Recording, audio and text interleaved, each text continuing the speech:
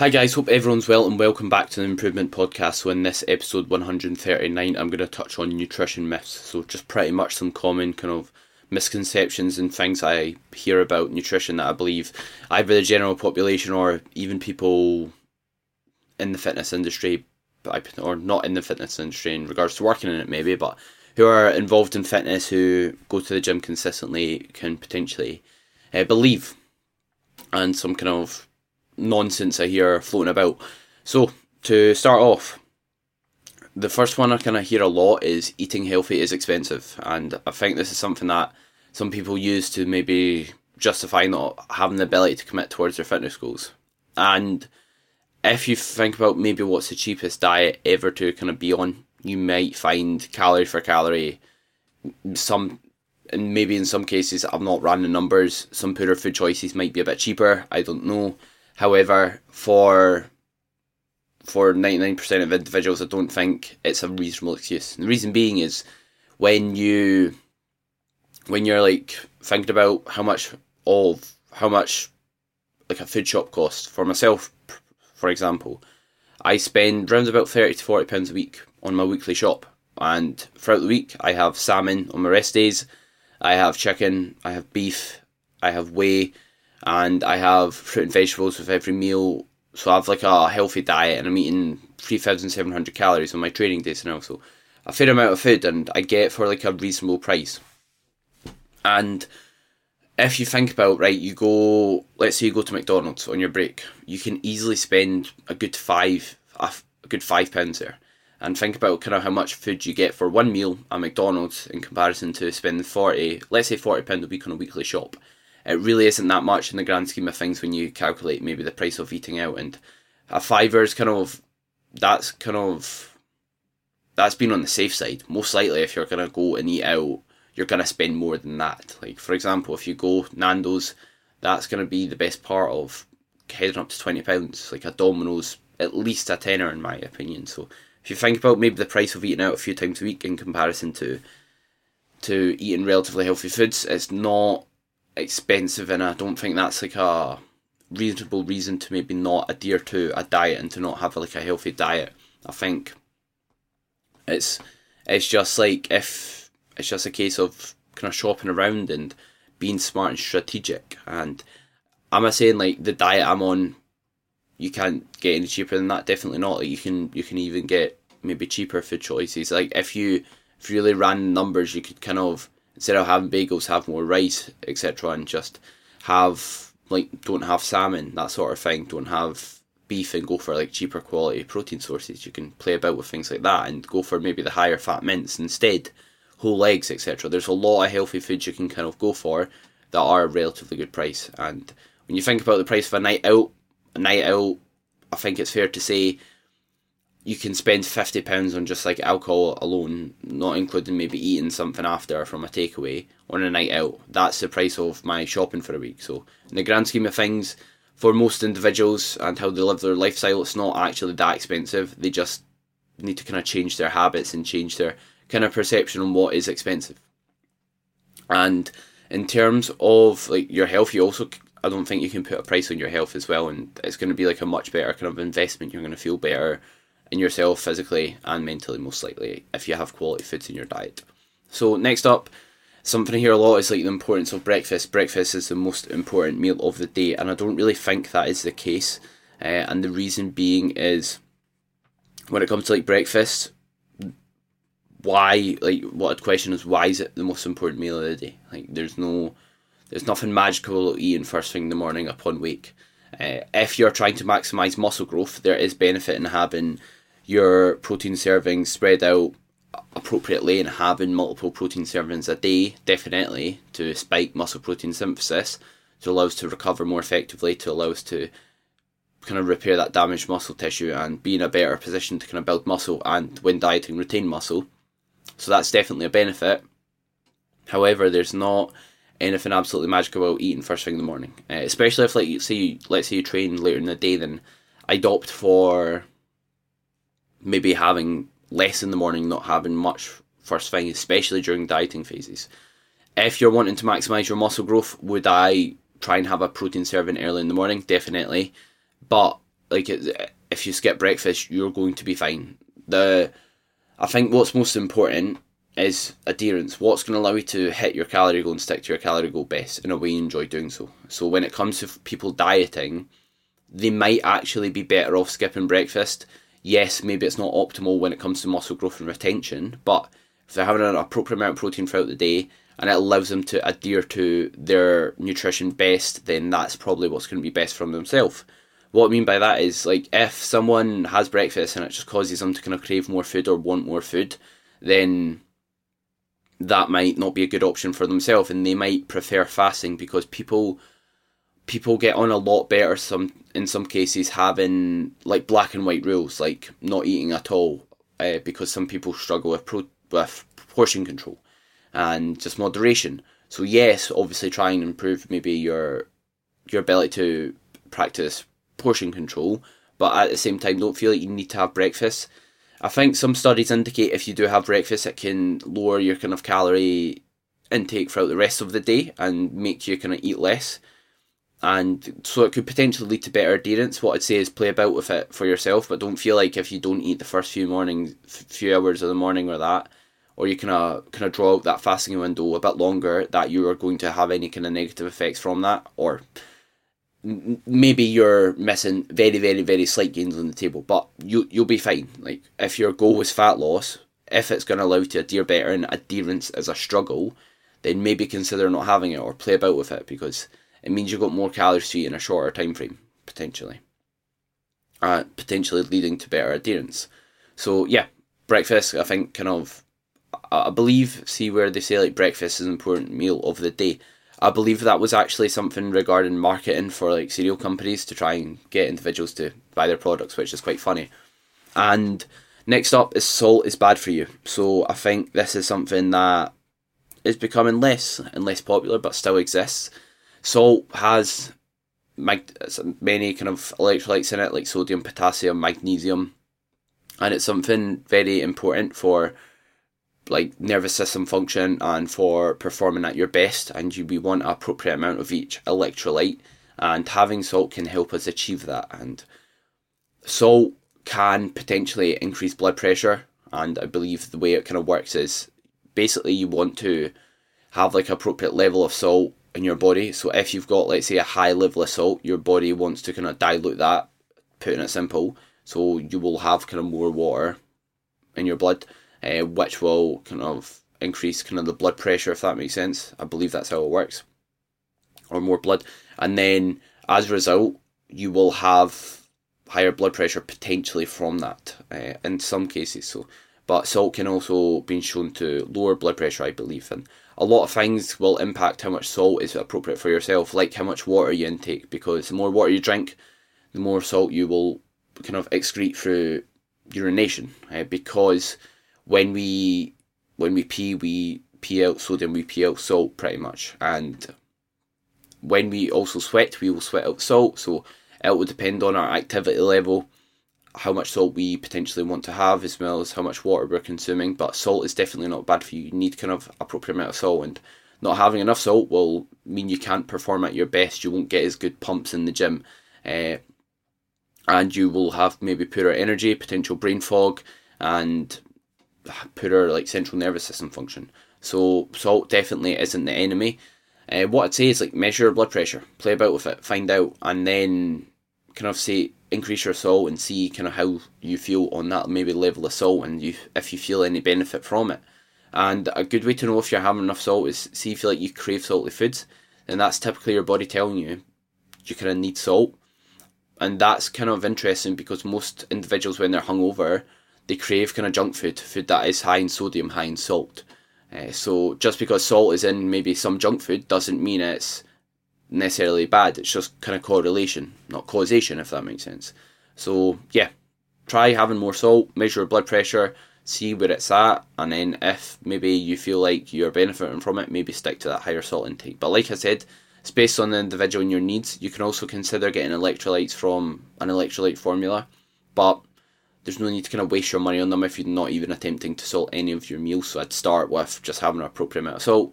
I personally have 2 grams of pink Himalayan salt and 1 gram of low sodium salt per meal, and that gives me an appropriate electrolyte balance, as you want an appropriate ratio of sodium, potassium and magnesium. It's not just about getting salt in, you want an appropriate ratio between them to ensure like optimal function. So salt definitely isn't bad for you, and there's a lot of kind of benefits of salt, as I've kind of touched on.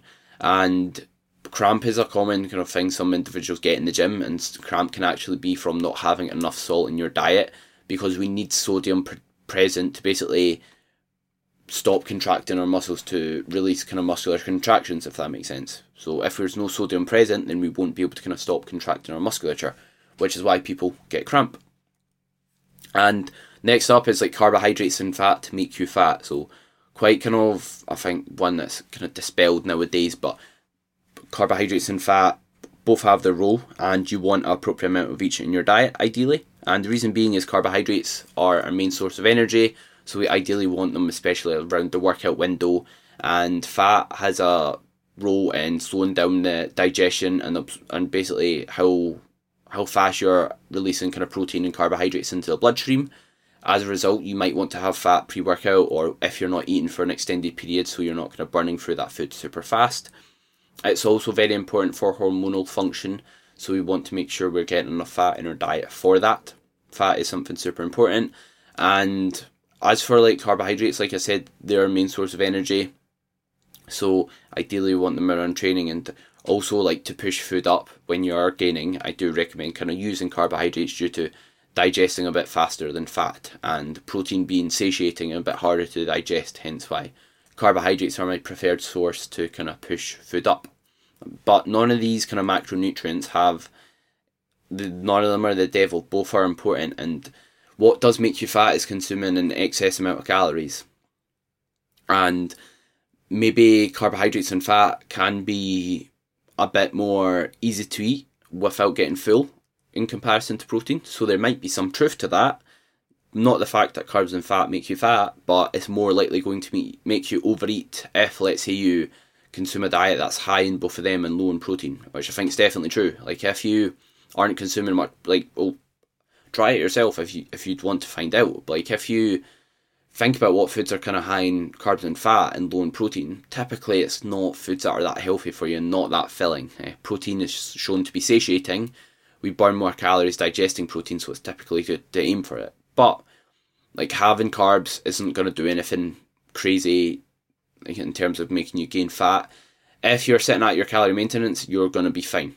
If you're, let's say, eating more calories than you're burning, you're going to put on weight regardless of where you're getting those calories from. If you're eating less calories than you're burning, you're going to lose weight regardless of where you're getting those calories from.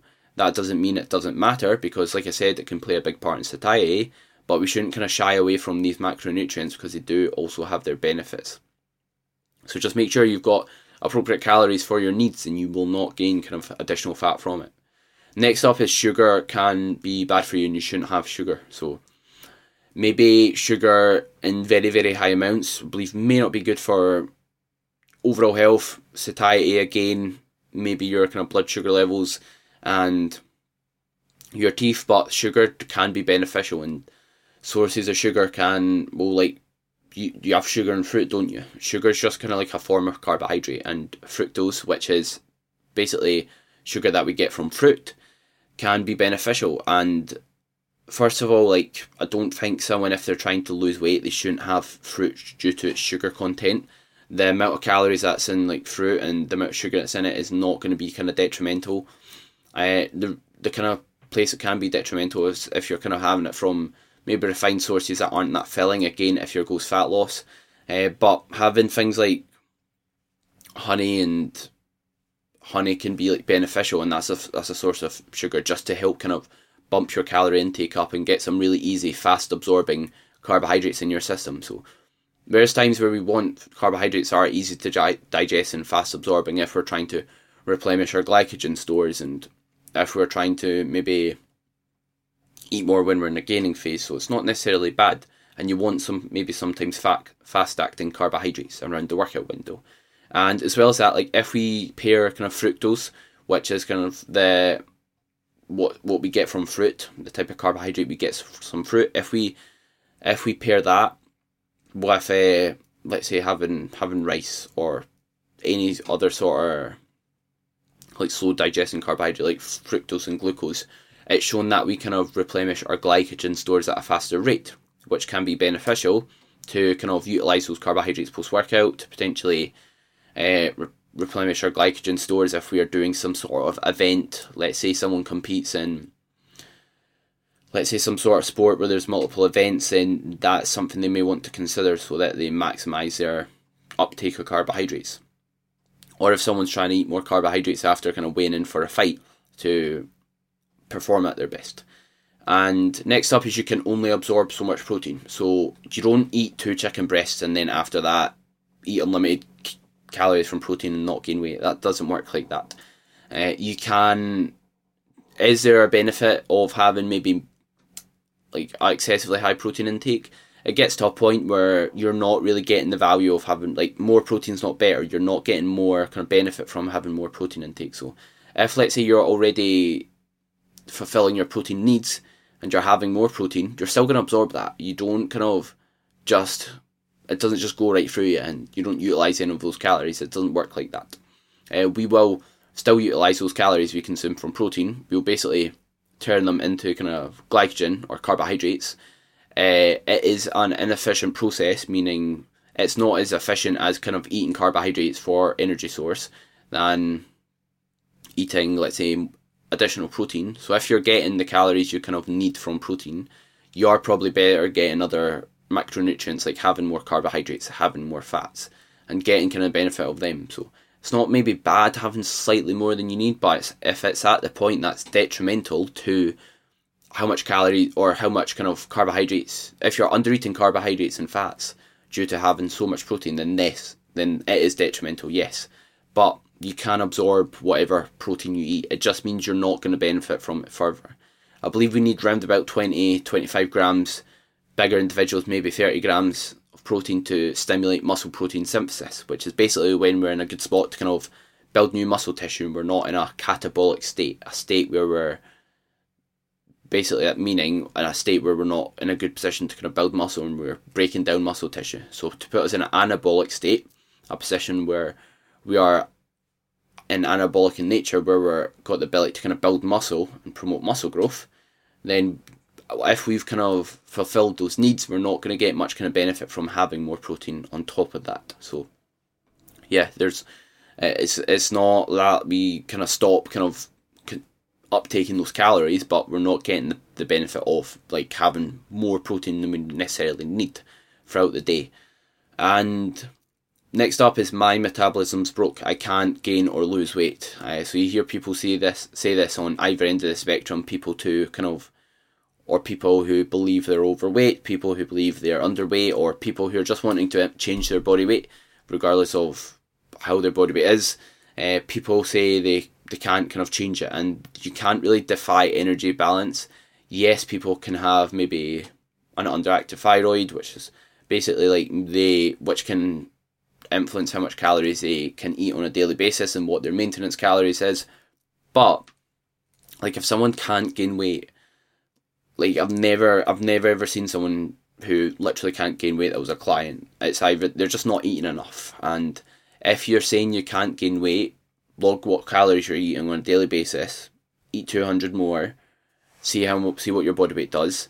If your body weight doesn't change, eat 200 more. If it doesn't change, repeat that process. You're going to eventually gain weight. You're just not tracking your calories, you're just not being consistent enough with your calorie intake, and you're not repeating that process and adding calories over time. So like if you tell me like you eat 10,000 calories a day and you're not going to gain weight, then I just do not believe it. You can kind of defy the laws of energy balance. You just can't kind of get around them pretty much.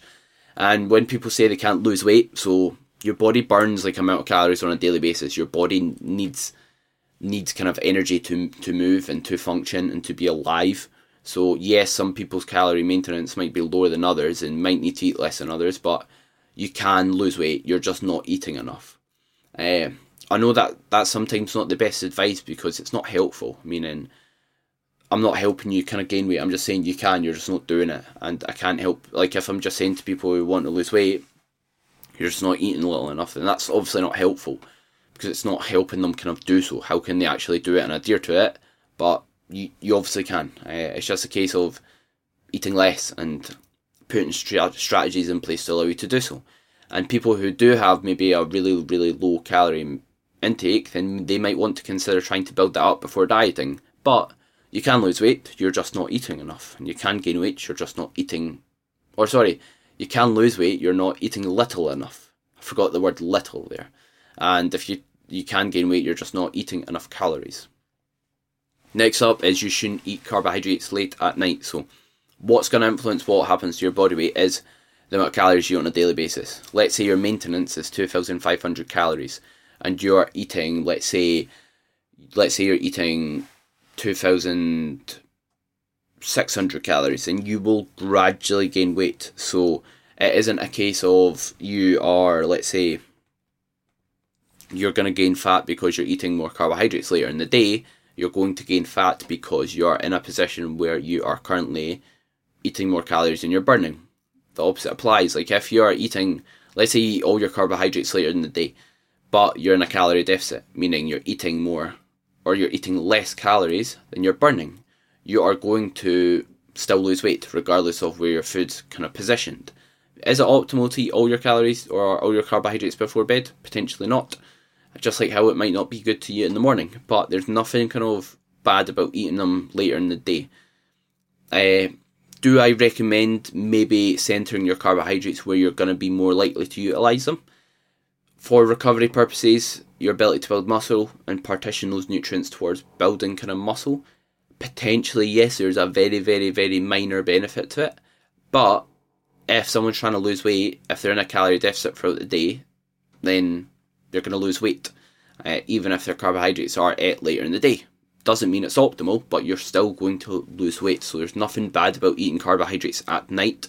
They can actually promote good sleep quality, so it can actually be beneficial, because carbs can kind of, if you've ever let a lot of carbohydrates, you sometimes feel quite kind of sleepy and relaxed, and that's like a good reason why you might want to have them later in the day to kind of help in terms of sleep quality.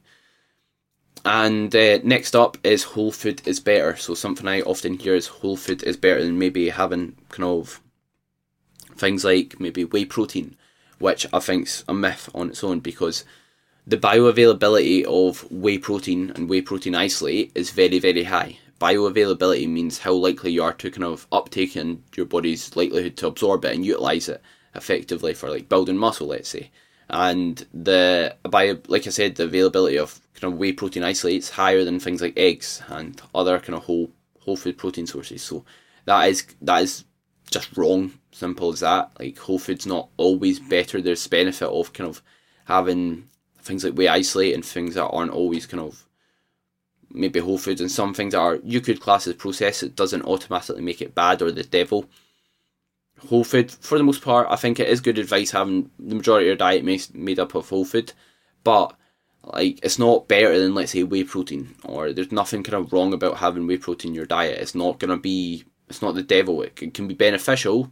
Can whole food be better in some circumstances for kind of satiety and helping you manage your hunger? Potentially, yes, because having like a protein shake, liquid calories, it's not that filling. It's going to digest faster as well, which isn't always good. But in some cases, let's say your food's very high, post-workout, you want to get a good amount of nutrients and protein in and carbohydrates in fast, then you might not want to eat a really slow digesting protein source that's quite hard to eat and filling, especially when your hunger's low. But saying that it's kind of a poor food choice is definitely not correct. So hope you've enjoyed the video, or well, depending on what you're listening to this on, hope you enjoyed the episode, or if you're watching it on YouTube, obviously enjoyed watching, etc. Thank you very much for everyone's support as always. If you did enjoy the podcast, then feel free to share it in the story, drop me a tag.